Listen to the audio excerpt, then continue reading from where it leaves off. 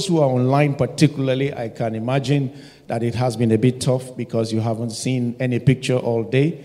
By God's grace, things have been looked into, and the Lord will help us to resolve all issues in Jesus' name. You know, for the first time in 7 years, I got into the office this morning and I put on my lapel mic. I normally wear it about the same time every Sunday for 7 years now. And I put it on and it refused to come on. I thought maybe the battery was was dead. I changed the batteries, it still refused to come on. So there are days like that. We need to just understand that whatever we face per time, we just need to keep going. Praise the Lord. And so we are thankful to God for how He's been helping us. And again, I welcome those of you who are worshiping online. I pray that you'll be able to follow as we just, as long as you are hearing my voice, that's the most important thing. So just keep listening and keep following, because I know God wants to speak to you. So it doesn't matter whether you see my face or not. Just keep listening, and by the grace of God, the Lord Himself will speak to you in every way. In Jesus' name.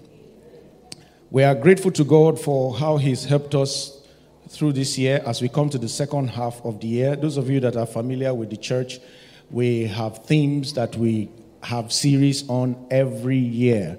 And some of those themes many times are woven around our vision mandate to raise with God and for God a people of purity, power, purpose, and prosperity.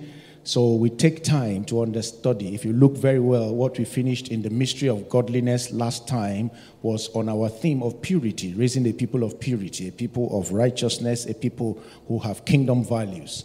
Now we are gradually coming into the place of purpose and power and purpose. And this is why we are looking, by God's leading this time, on the purpose and power of time. The purpose and power of time. This is part 1. There will be 9 parts to this series. The first 4 will be on the purpose of time, which we will be covering in the month of July, the 4 Sundays in July. And then the 5 Sundays in August, by the grace of God, we'll be looking at the power of time. The purpose of time in the first 4 parts, and the power of time in the last 5 parts. So making 9 altogether. And each of the parts also has a theme where we'll be concentrating mostly on Ecclesiastes, as we've read today, Ecclesiastes chapter 3 from verse 1 to verse 11.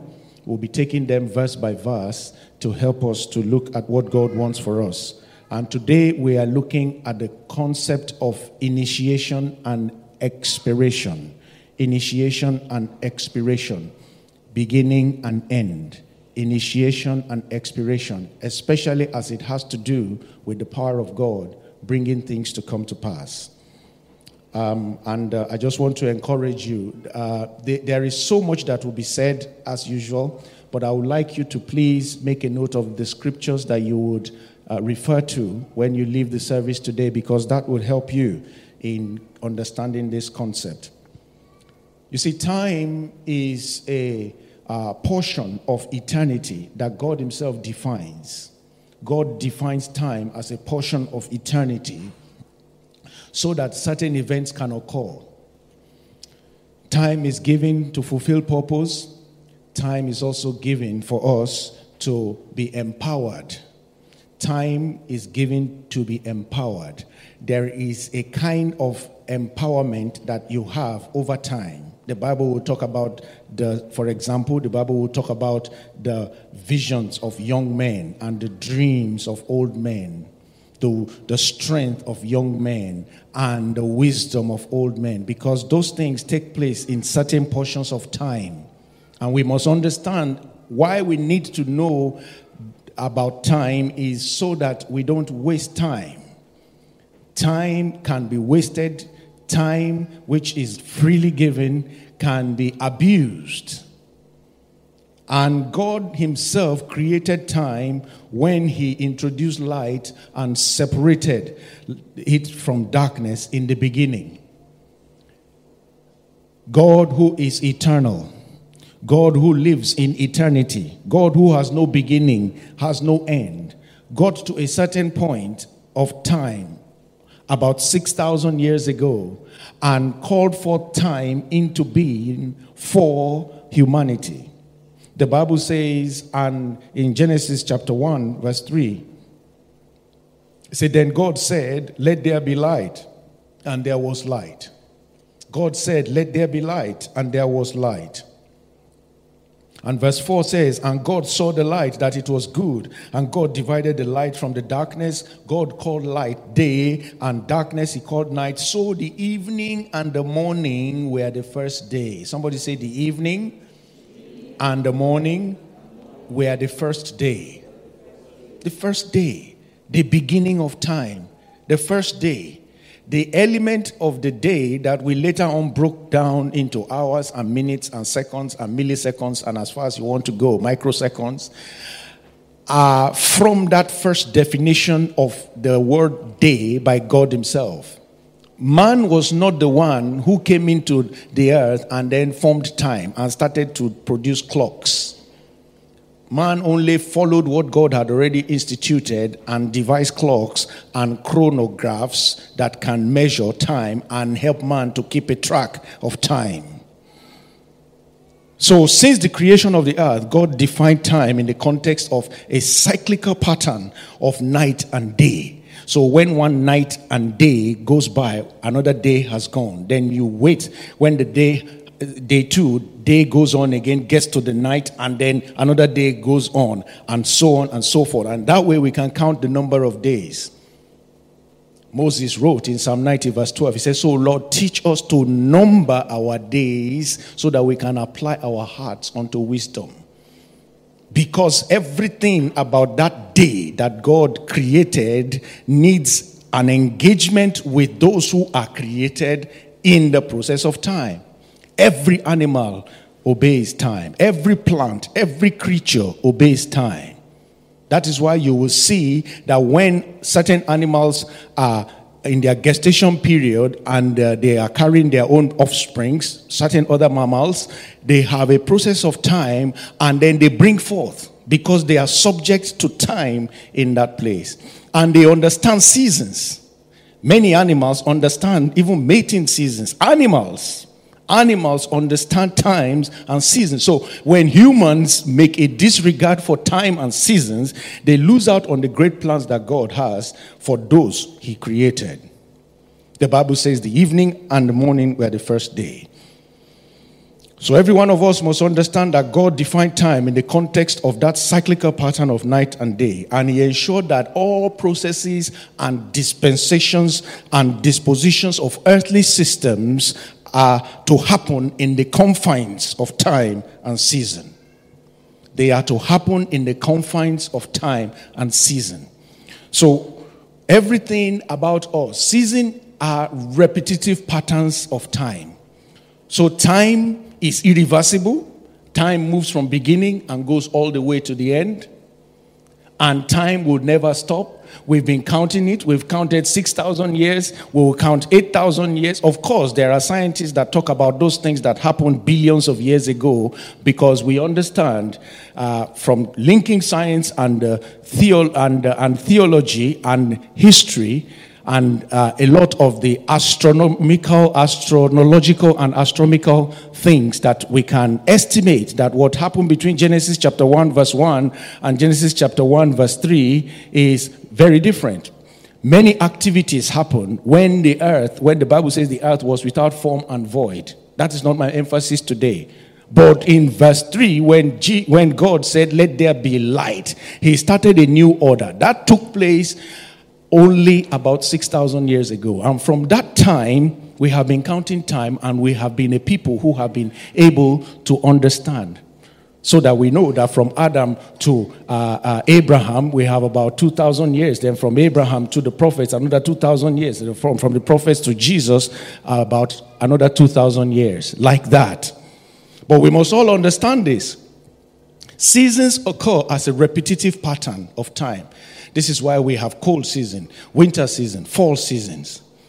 And time takes place in each season, but the time that this season, even though it may come back, say this time next year, time continues to take place and progresses. So the time in a season never comes back, even if that season comes back. So we must understand the place of time.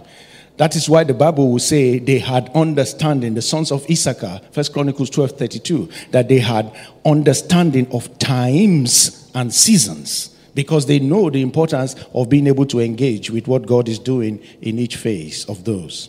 So in this session, we will examine, based on the writer in Ecclesiastes, Solomon's writings, we will examine the concept of initiation and expiration.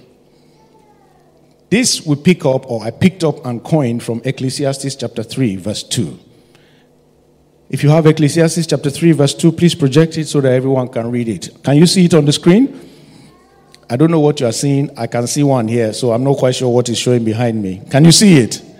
Okay. Let's go together. A time to be born and a time to die, a time to plant, a time to pluck what is planted. A time to be born, a time to die, a time to plant, and a time to pluck what is planted. This is why I themed those verses, initiation and expiration. The time for initiation I define as that time to commence time of phases or processes, whether it is life, whether it is an idea, whether it is a ministry, whether it is anything whatsoever that is giving birth to. You initiate by the time, the concept of the time to be born. Everything that must have effect and contribute to any aspect of humanity must, of a necessity, be born at some point. But my emphasis today will be a time for man to be born, even though, like I said, we can generalize it for many other things that we can give birth to, like visions and dreams, businesses, ministries, and things like that. And probably during the week, we'll be looking at those other concepts. But a time to be born and a time to die. A time to die. A time to plant and a time to pluck what is planted. A time to pluck what is planted means a time to do something that is like a harvest in response to what has been planted at the due time that it was meant to be planted. This is why when man is looking for something to harvest, when there has been no planting, he becomes a thief. He becomes a thief. Check every country on earth where there is progress, where there is advancement. There is no developed country anywhere. There is only serious people and unserious people. There is nothing like developing country. They are unserious people. That's all it is. They are a bunch of unserious people. I know I come from one, so I can say so. They're a bunch of unserious people. That is what makes them developing. And the serious ones are developing, regardless of God or not. But they understand time, that if we are going to get a better future, we invest in education now. We give young children good education and make sure that they have solid education, give them all the technology so that in 20 years' time, they will become our teachers. The unserious ones will make sure that they can't go to school and give them the worst treatment. Make sure they don't have access to basic health care. So mortality rate is high. They don't care who dies and who lives. When I went to school in Nigeria as a kid, teachers, we didn't know then. Teachers used to abuse children, not in the way that they call abuse these days, but now what we understand. A child's called zero. They put a zero and draw a face and put his name under it and say, that is him. You want to kill that child mentally. And we didn't know some of these children had learning disabilities that were not clear. Even in the U.S., I was a 10-year-old in Greeley, Colorado. Even in the U.S., we had some children who were dyslexic excessively. They put them in the same class with us. One of them was called Tommy. Tommy, before Tommy finishes 2 sentences, the class has gone to the next lesson. And nobody knew. This was 1979 USA. I was suffering my own, he was suffering his own. I was the only black kid in the whole school of 300. So, me too, I was suffering. So we became friends.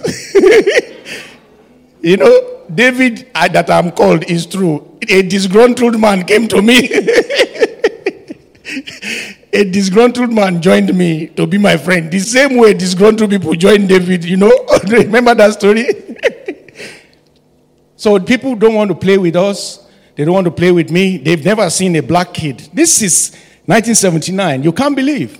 I went back to that very school 2 years ago. Remember, during my birthday, my 50th birthday, I went back there, took some pictures, and I was like, God, you are faithful for me to be able to come back here 40 years later. But the reality is that they didn't understand. So we need to be people who are very, very conscious of the importance of time and do not allow ourselves to miss out on what God wants to do. And this is what this series is all about. We're going to engage. What does it mean for you and I to understand the time to be born? Now that we have been born, what should we understand by it? And then now that we are also giving birth to children, what do we understand by it? A time to be born is a time to commence life. And I will put it in natural or spiritual. Every person is born in due season by God's ordination. Remember our theme scripture just last month? Great is the mystery of godliness. Even God was manifest in the flesh. He was born as a child, Jesus Christ. But I want to just look at a snapshot of one person today that the Bible talks about. Of course, the Bible talks about many people being born. But I want to just show you something about Isaac as to the time he was born and the time he died. Genesis 21 verse 2. The Bible says, for Sarah conceived and bore Abraham a son in his old age, at the set time of which God had spoken to him. Sarah conceived and bore Abraham a son in his old age. Somebody say, at the set time of which God had spoken to him. Everyone who is born in this life is born at a set time. Never ever be convinced that you were born at a wrong time or you were born in a wrong place. God who orchestrates and makes it happen is the one who gives birth to us at the set time. Hallelujah. He's the one who makes us come at the set time. This is why it brings joy despite the labor pains. Jesus said in John chapter 16 verse 21, a woman when she is in labor has sorrow because her hour has come. John 16:21. But as soon as she has given birth to the child, as soon as she has given birth to the child, she no longer remembers the anguish for joy that a human being has been born into the world. She no longer remembers the child. She no longer remembers the pain. Because a human being, can I have John 16:21, please? A human being has been born into the world. When Jesus himself was born, they said, the angels came and said, joy to the world, for the Lord has been born. He said, glory to God in the highest, and on earth peace, goodwill to all men. For the birth of one person. Every one of us must understand that we are born in due season by God's ordination. And so it is important, if you want to get more details about how we are born, why we are born, I would like you to look at that message again of Manifested in the Flesh, the first in our series of Unraveling the Mystery of Godliness. Just about 9 weeks ago, we had that very session. So if you go to our audio channels or podcasts or YouTube channel, you will find it there on Manifested in the Flesh. So I don't want to take too much time on that. So it is important that we understand that our birth is not an accidental event. This is such an important aspect of one's life that if you lose it, it makes you lose your whole essence. Every one of us must continue to understand why we have been born, where we have been born, and how God has been orchestrating our steps from step and stage to stage. Because everyone who is born of God is born with God giving them a plan for their own lives. However, the ultimate is for man to become born again and live victoriously. Jesus said to Nicodemus in John 3:3, Jesus answered and said to him, most assuredly, I say to you, unless one is born again, he cannot see the kingdom of God. John 3:3. Unless one is born again, he cannot see the kingdom of God. Everyone who is born into this natural world, this natural kingdom, this earthly kingdom. But God's intention is not willing. Anyone who remains in the natural kingdom will perish. But God's intention is that no one would perish, but that everyone will be translated into the kingdom of his dear Son, according to Colossians chapter 3, verse 13. He wants us to be born again, to be translated into the kingdom of God. And then 1 John 5:4 says, so whatever is born of God overcomes the world. Whatever is born of God overcomes the world. And this is the victory that has overcome the world, our faith. Every one of us must continue to treasure. If anyone is under the sound of my voice, anywhere whatsoever, because these days you can be listening to this message a year later, 1 month later, 10 years later, it doesn't matter anymore. As long as it's on the internet, you can still hear it. If you have been born, you are a natural person and you have not given your life to Christ, what is happening to you is that you are living in a natural kingdom, which is fine. Everyone was born into it. But the Lord Jesus Christ, our Master, said, except a man be born again. There is a time to be born first and another time to be born again. And the good thing with that time is that it is always now. Paul wrote to the Corinthians, he said, now is the day of salvation. That is not a birth that you wait for and give some gestation to, like the natural birth. You just hear the word, you respond to it, then you become born again. And until you are born again, you cannot see the kingdom of God. So I urge you to encounter Christ. It is not about going to church or about being a person who just understands spiritual lingo and can speak some words. The Bible says it is with the heart. In Romans chapter 10, verse 9 and 10, it is with the heart that man believes first unto righteousness. Man believes that Jesus Christ died for him and that he is the one that makes us the righteousness of God in him. And then man confesses that belief with the mouth unto salvation. Romans 10, 9 and 10. So we believe that we believe in our hearts that Christ died for us. Christ was manifest in the flesh. He was justified in the spirit. He died for us. We believe he rose again. And by doing that singular act, he gave us the privilege that as many who believe him as the Son of God will become born again. And also every one of us are able to enjoy of the new birth. So we confess him as Lord and Savior. So if you haven't made that belief and that confession, today is an opportunity for you. And may the Lord help every one of us in our journey of faith in Jesus' name. So it's important to know the significance of a time to be born. Every one of the children that you are giving birth to, you and I have a duty under God to understand that children are a heritage of the Lord. And God has a plan for every child. God recognizes the place of the parents that brought them. That is why he visited Mary to give birth to Jesus Christ. Even though Mary conceived without a biological father, but the importance of a parent was emphasized in the coming of Jesus Christ. If not, they would have just woken up somewhere in Nazareth and then they'll hear one baby crying. He could do that. But because he places value on parenthood and parenting, he came to the only parent needed, the mother first, to say, this is what is going to happen. The Holy Spirit will come upon you and you shall conceive seed and so on. So every one of us must take some time to identify what God wants to do in our lives and the lives of our offspring. And this is why believers must always see beyond themselves. We're having more and more parents give birth to children, and they themselves don't even understand the purpose of their lives yet. If you don't understand the purpose of your life as an adult, how can you guide another one? The Bible says, if the blind lead the blind, they fall into a ditch.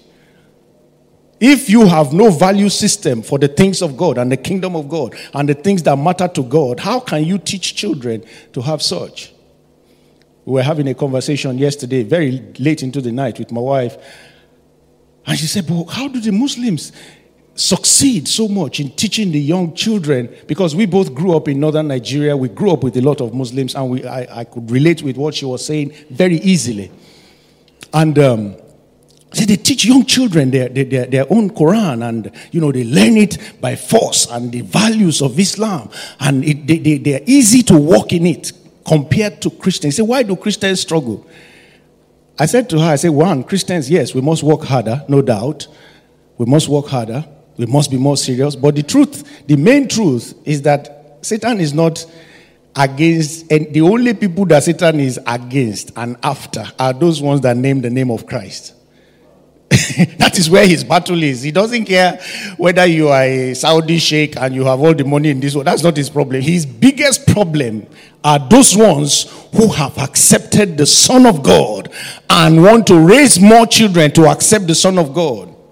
So why do we need to identify that problem? Not for us to live in fear, but for us to know that truly our battle is not against flesh and blood.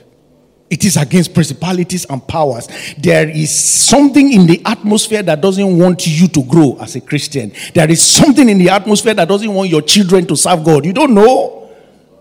It doesn't want them to serve God. It doesn't. He doesn't want a generation that will stand up and count themselves as in the army of the Lord, because they are a terror to him. So every one of us must understand that as we are being born and we are being born again, we have a responsibility to engage with God to continue in this phase of initiation of the new birth, so that more people, especially those that are being born to our household, are also coming to new birth. And may God continue to help us in Jesus' name. The second thing he said is that there is also a time to die. This is the time to exit this world. A time to die. Now, everybody, whether we like it or not, one day will exit this world, either by death or by rapture. One of the two must happen to a person. So we must all understand that we must have the concept of the fact that a day will come we will exit this world. Many people forget this, because the way many people live and talk is that they think they will live forever. Look at the Isaac we started with. Isaac, the story ended about him. You know his whole story. His father brought him up. He wanted to sacrifice him at a point, but God did not allow it. He provided a ram and so on. Then he married and gave birth to Esau and Jacob. But look at it, Genesis 35 verse 28. Just to tell you about the time to exit. The same Isaac that was a child of promise that came at the set time. Genesis 35 verse 28. The Bible says, now the days of Isaac were 180 years. Numbered exactly 180 years. Verse 29 says, so Isaac breathed his last and died. Isaac, say with me, Isaac breathed his last. His last. Say his last. And died.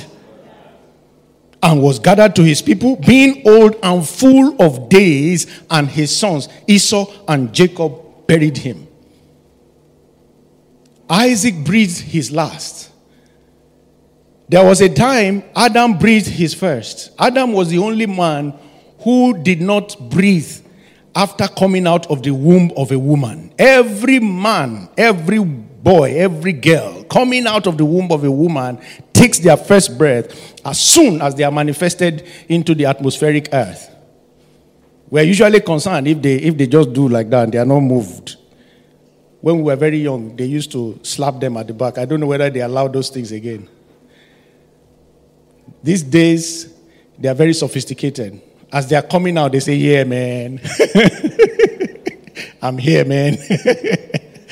Just joking. But to be quite frank, kids have changed. Now they come out, eyes open, hands open. In my days, when kids were born my age, it was unusual. They come out, they will clasp their hands, eyes will be closed for about a day, at times 2 days, some 3 days. Then they start to open it gradually and gradually. But kids of nowadays, they just come out everything and say, hallelujah. They are ready to take on the world. They are ready to take on the world. And that's how they grow. When you see them as 23-year-old graduates in the workplace, they are very fearsome. Some of them, I used to pity their line managers when I see them. Because they come fighting. They come ready to take on the world. But the truth of the matter is that after all that, a time came, he breathed his last. Friends, breathe inside now. Breathe, take a deep breath in. Pull it in. Breathe back out. Now, that simple exercise you have done, do you know a time will come, you will not be able to do it again? I'm not cursing you. You may not like my message, but that is the truth. If you have never seen a corpse before, then you may be imagining how is that possible. I've seen many that you talked to, some 24 hours before. One of my friends that died in January, '96, that I used to tell you that I would have been in the same car with them. I was one of the first persons to visit the morgue where they were put. And one of them, we were speaking around 2 p.m. the previous day, 8 a.m. the next day. I stood by his dead body, my feet trembling, that this is all it is. I thank God for them. I believe God that they've gone to rest in heaven. But the reality is that man must never live as if he has control over that breath. There is a time to die. There is a time to die. When this settles for a person, there is no way pride can be in you. The reason why people are proud and say, hey, you don't know me, who are you? Because you are breathing. If the owner of the breath just says, I take it for 5 minutes, you are gone.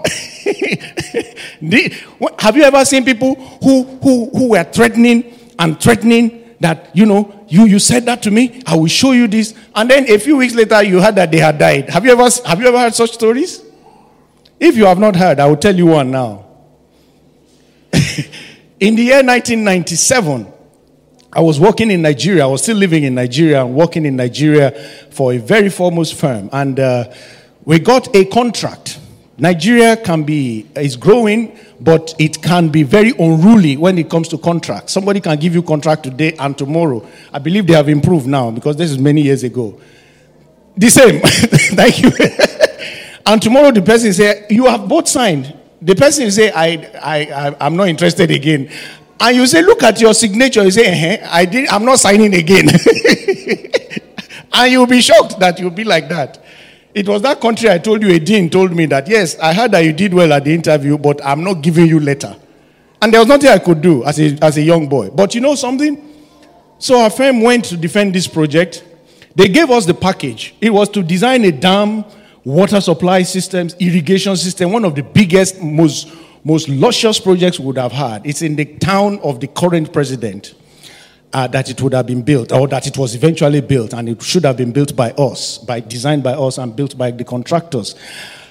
I was to manage the water supply element. I mean, we were all living in dreams. I had imagined myself traveling to France and all those places to go and check water treatment systems that we were going to use. Because that's what happens with those projects. You just fly the world and go and buy equipment and vet them, and they bring them back. It was a very luxurious way of living. So we were all imagining it.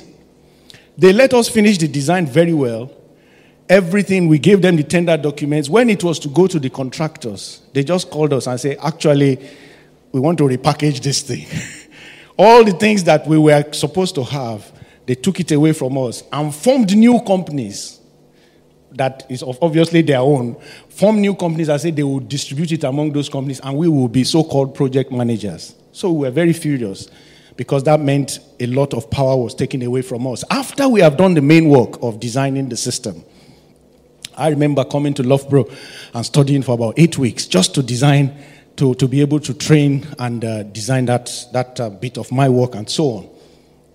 Anyway, to cut the long story short, we became furious. Now, 1997, I was a 28-year-old. I don't reason like now. I told my boss, I said, we can't take this. We must tell them off. It's not like now at all. I say, sir, these people will just cheat us in broad daylight. We must tell. So I stood up. I said, well, you have taken this contract, but as far as we are concerned, there is a contract on ground, and whatever we can do to fight through the engineering bodies and all the regulatory organizations in Nigeria, we will do it. You have the power now. I don't want to mention the company because some of them are still my friends. And I said, you have the power now, but we will fight you with this. And one of them, their director, stood up. I was, like I said, about 28, 29. Their director was just About 35. Young boys, but controlling so much money that time because they came from the chairman. This same president was the chairman of the PTF then. And they came from his place, and so he put them in. Now, to cut the long story short is this. One of their executive directors, like I said, about a 35-year-old guy, stood up and pointed to me and said, "Who do you think you are? We, I call the names of their company, are the ones who determine and decide who gets what. Go to any council you like," and he talked all kinds of things. And he said, "Sit down there or I'll walk you out of these premises." My boss tapped me, he said, "Sit down." My boss was dazed. He didn't even know what to do. He was really dazed, to be quite frank. And like the David that I am, I had to stand up for everybody. But anyway, he said, "Sit down there." So I sat down. My boss pulled me down. I sat down. I whispered to my boss. I said, "This man has pointed to the wrong person." My boss said, "What do we do?" So we packed our bags and took. The fact is we lost our contract completely. $40 million potential in 1997. We were pulled out of it completely. It was a big, big slap on the face. We went on to other projects. 2 months later, this man, in the same place he stood in the office, pointing to me, was trying to do an Islamic prayer. He stood up, did his hand like this. He went down, never came up again. They saw him dead on the ground. I didn't kill him, please. I did not kill him. Before your mind is thinking, what did you do? I did not do anything.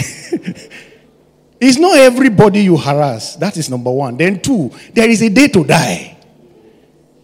From that one experience, I learned that when you see people say, "Over my dead body," they are saying something that can happen to them. So don't be threatened by it. There is a time to die. What should that mean to a believer? A believer must understand that there is little time to do what you have to do, because even Isaac, the child of promise, the Bible says a time came, he breathed his last and he died. When you see church members, for church pastors fighting one another, fighting this, they don't understand that there is a time to die.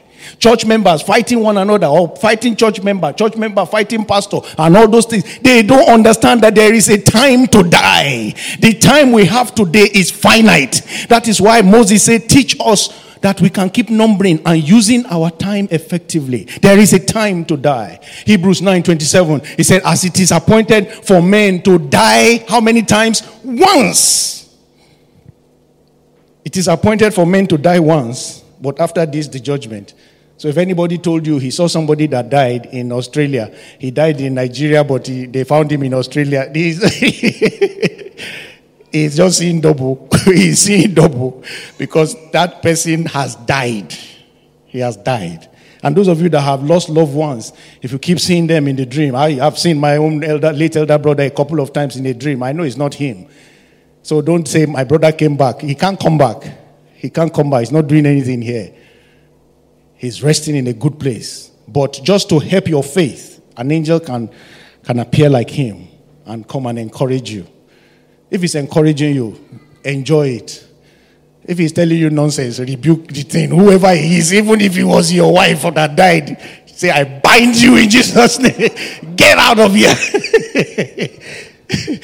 But if he's telling you, just keep going, God is on your side. Say more, say more, say more.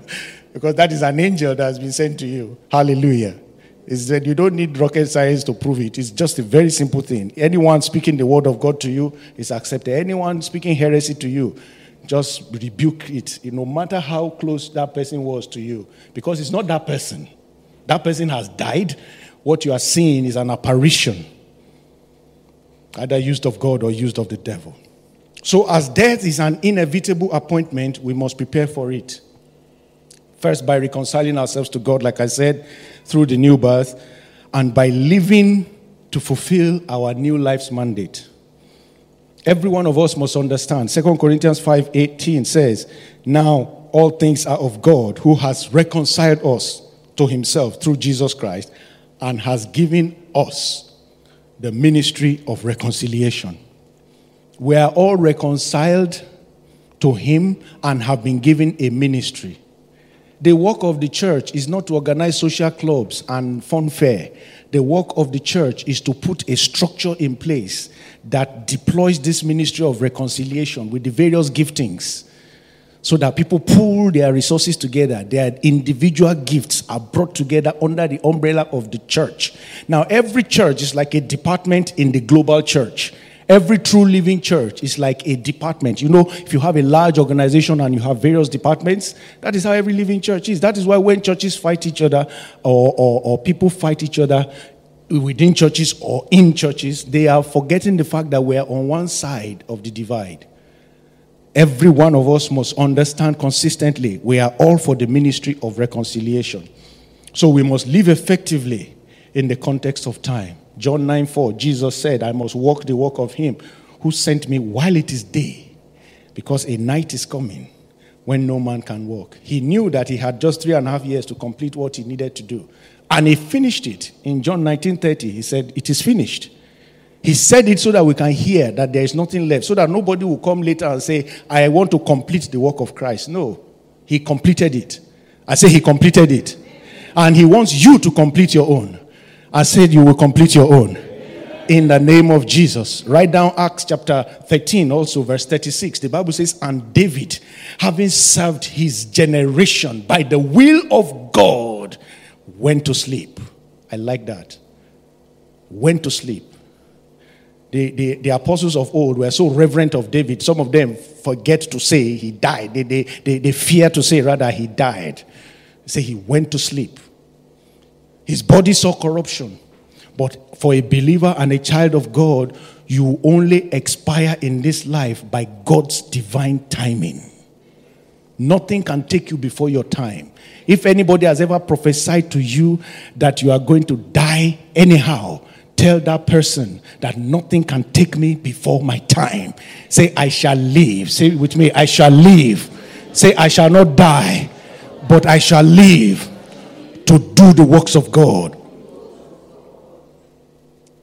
If death can take people before their time, I humbly submit that I would have died more than 10 times. If somebody can die and come back and then die again, I would have done that more than 10 times. Accidents, I don't know how many. In the late 90s, I flew a lot in Nigerian planes. If you know, it's not, people are complaining about what they have now. If you know what Nigerian planes were in that time, I don't even know how we have confidence to be flying those things. The thing will take off. As soon as it's taking off, you see all the wings shaking like that, as if the thing will fall off. You are looking at it like this, and you still be there sleeping. And then you hear that same plane, the next day you hear that it crashed. And then you ask yourself, how did God save me that it was not the day I was on it that it crashed? Many things that I can keep going on, and real-time things. I told you just about 1 week for coming to this country. I was driving. My wife was at my side like this. We saw somebody off to the airport, and we were coming back home. And my eldest son was a very young boy then. My wife held him in the hand. And my wife was already pregnant as well. And, before we knew it, we were talking. And suddenly, I just fell asleep. We were talking, I didn't feel tired, and we were heading for a bridge like this. And my wife I just heard her in my deep sleep within that 5-10 seconds. Temi. And then I woke up. The time I woke up was just enough, maybe 2-3 seconds to swerve, that we did not go off the bridge pier and go right into the river. And that would have been the end. But God knows that was not yet the end, because we're still here to do this work. Amen. So never be afraid of death. Nothing with the day. I am confident that the day I leave this world is the day God has earmarked that I will leave this world. I have never been afraid that God can call me anytime, but that time is the day I'm meant to leave. Believers are so afraid of death. Who told you that when you die, it is the end of it here? Death is life for a believer. When you step out of this life, you step into glory. So live your life with a knowledge of the fact that no enemy can take you before your time, but that even when the time comes, you are only going from glory to glory. In the name of Jesus. So rather than looking and analyzing people who die and people checking whether they are going to heaven. Some preacher in my country died recently, and many people were analyzing him like this, him like that. I say, why are people wasting their time like this? Wherever this man is, he has gone to answer to his maker. Why do people not just face their own business? Just face your own business. Make sure you go to the right place. Ephesians 5:17 says we should be wise, redeeming the time. We should be redeeming the time. Time is going. Let us not waste it, because a time will come we cannot do what we can do now easily. Number 3, a time to plant. Very quickly, I'll move through that now. A time to plant. This is a time to initiate a harvest. Like I said, you cannot have a harvest without a planting. This is a time to initiate a harvest by sowing the appropriate seed. God put this in motion after the earth was flooded in John 8, verse 22. He said, while the earth remains, seed time and harvest, cold and heat, winter and summer, and day and night shall not cease. While the earth remains, seed time. Somebody say seed time. And harvest. These things shall not cease. So again, seed time can be spiritual, or it can also be physical or natural. Planting spiritually involves engaging with spiritual activities. Some of the activities we do constantly, that we do in our lives, that as Christians, where we pray and we study the word, these things have rewards. When we study, 2 Timothy 2:15 says, when we study, we will be able to show ourselves approved, a workman that is rightly dividing the word of truth. And he says, you shall know the truth, and the truth shall set you free. So studying is like a seeding so that you can know the truth that sets you free. The harvest is your freedom that comes from the word you have studied. When we pray, the Bible says you should pray without ceasing. But the Bible says if we pray, he will heal our land. The healing of the land that we see is the harvest of prayer. Praise the Lord. So we must commit to studying the word of God, praying, because they bring spiritual rewards that we need in order to be able to live life fulfilled. The same thing with soul winning. Proverbs 11:30 say, he that wins a soul is wise. There is wisdom of harvest. There is harvest of wisdom, rather, when we are soul winners, when we are committed to seeing others get saved. And fellowship. Hebrews 10:25 says we should not neglect the assembling together of one another. Every one of us must understand that these things are not optionals. They are not options. They are seed. Every time we gather like this, the Bible says that somebody has something of a harvest. When we gather, there is something you have for me. When we gather, there is something I have for you. Every one of us have something for the other. He said we should keep doing all those things for edification. Edification is our harvest when we sow the seed of fellowship. The same thing with planting in the physical. This means taking steps that will help us to take physical returns. This includes acquiring relevant knowledge. If you want to grow in a discipline, you want to grow in a profession, don't stay at the level of knowledge you are now. Keep acquiring relevant knowledge so that you can grow. You want to have a better marriage, acquire relevant knowledge. Do you know that marriage is in phases? What you saw in courtship was not marriage. You know that. All those times there is small butterfly on his shirt. You say, hey, there's butterfly. You scrape it away. The same 5 years after marriage, you see the butterfly there. You even put more butterflies when he's annoying you. But when you are cutting, you saw one little more. They say, hey, honey, what's this on your shirt? So those butterflies that fly, they fly away after marriage. Then you see the first phases of marriage before children start to come. That's one phase. Then when the children are babies and they don't have any control, they just wherever you put them is where they sit. That's another phase of marriage. When they can start to move, as is another phase. And it goes on and on and on. And you have to keep educating yourself. If you stay in the knowledge of what you knew in courtship, it's just a matter of time before you see frustration. But you will not be frustrated in Jesus' name. Acquire relevant knowledge consistently. Learn, read books, learn from those who have gone ahead. Working diligently is a seed. Working diligently. We know Proverbs 22:29. It said, anyone who is diligent will stand before kings and not mean men. Work diligently. Work diligently. Network. Christians don't talk about networking much because we believe that God is our ultimate network, which is true. God is the one who promotes. God is the one who lives. But in every stage of life, you need human beings that God will use to navigate you through some parts of your life. It was one human being that told me how I could get to this country after God told me almost 2 years before that time that he was taking me out of... God just said, I'm taking you out of your home country to minister my word in a unique way. It was a human being that said to me, join this network. Follow the adverts there. You can get something. And as I followed what he said, within 8 weeks, God showed up. And I keep asking myself, what if I didn't meet that man? What if I didn't ask that man that question? So network with God's wisdom. Only don't put your trust in man. Keep putting your trust in God. But sow the seed. Go to the persons that God says you should go to. Ask the right question, whether they are believer or not. It doesn't matter. Whoever God says you should go to ask anything or any research that God says you should evaluate and use for what you're about to do. Please follow it. Those are seeds you sow that helps you. When I came to this country, as I said, my background in consulting was in water. I designed a lot of water supply systems in northern Nigeria. It was big business then. Dams, small dams, treatment plants, package treatment, all kinds of things. It was big business. So we're doing it and enjoying it. And then I did a few buildings. So when I came into this country and I wanted to start to practice as a consultant, it was an agent that told me. He said, I've seen your CV. You seem to have experienced a lot from Nigeria. I said, fine. He said, but you have masters in structures. I said, yeah. He said, why don't you go back to structures? I said, why? I said, I like structures, but I've grown so much in water and I enjoy practicing water. He said, nobody's building dams in this country. He said, haven't you noticed?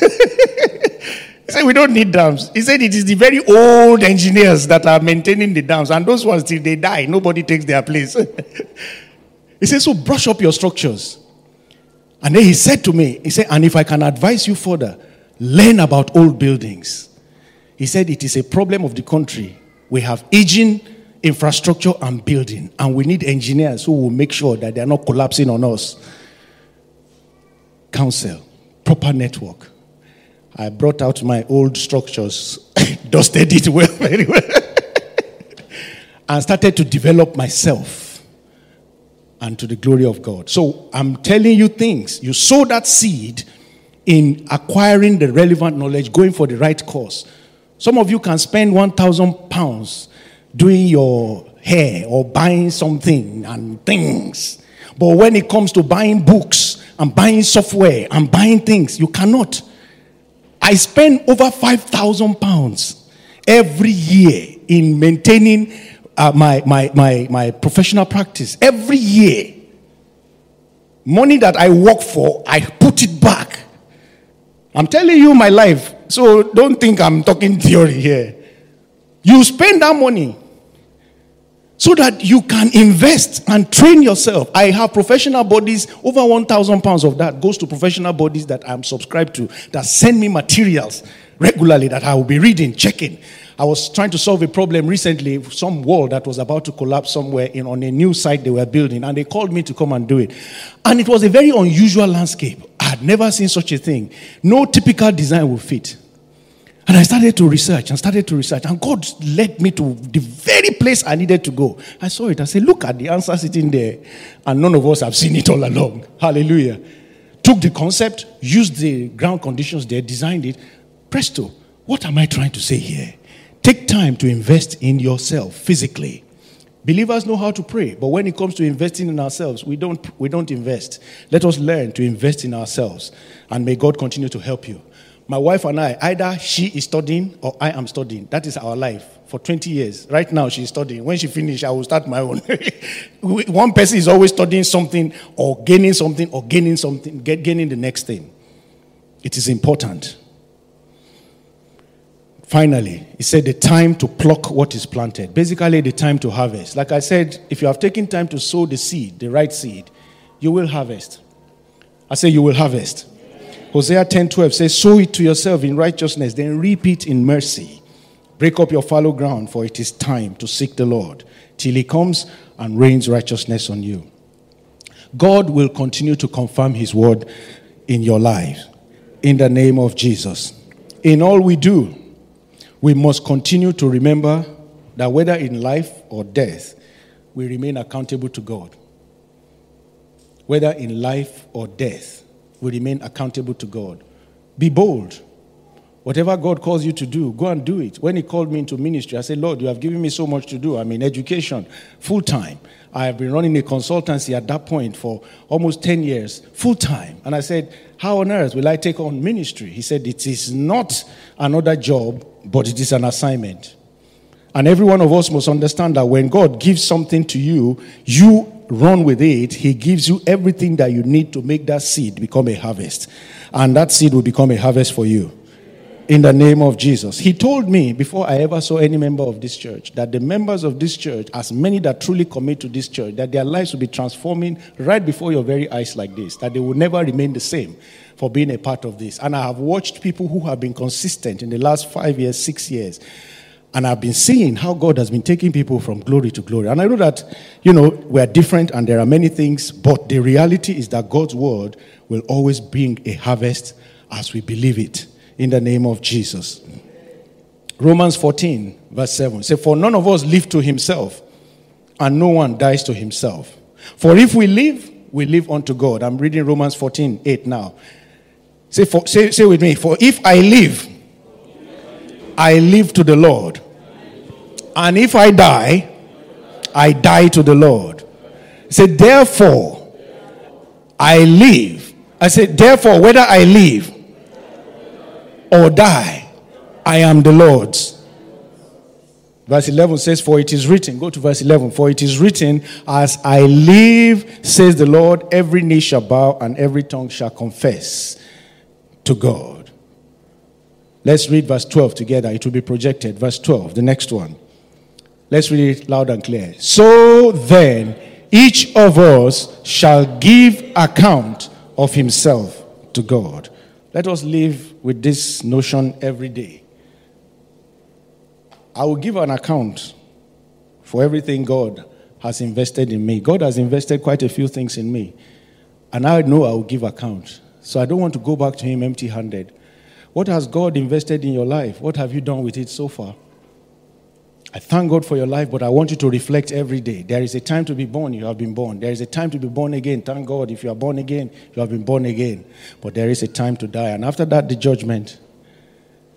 For Christians, the judgment is what have you done with the things I've given to you. For others, it is a case of heaven or hell. That is the judgment. Judgment for anybody who is not saved, it is heaven or hell. The Bible says in John 3:17, he who believes he receives eternal life, but he who does not believe is condemned already. So it is straightforward. But for as many who has believed, he judges us on how we have used our talents and the giftings. I want to believe God that as we partake of this communion today, God is going to be triggering in us a new sense of appreciation of the grace for initiation and the grace for and the understanding of expiration. Never be afraid of death. The time you will leave this earth, by the special grace of God, you will not go before your time. I say you will not go before your time. And by the special grace of God, when you leave this earth, you will live fulfilled. In the name of Jesus. The reason we are going to partake of his body and his blood today through these emblems is that he said to us, he said we should do it in remembrance of him. And one of the things he showed us very clearly is that he said, it is finished. Say with me, it is finished. Say, it is finished. That simply means he finished his course. Paul also came and said, I ran the race. I finished my course. Every one of us will finish our course in righteousness. In the name of Jesus. Rise to your feet and let's thank God for the taking.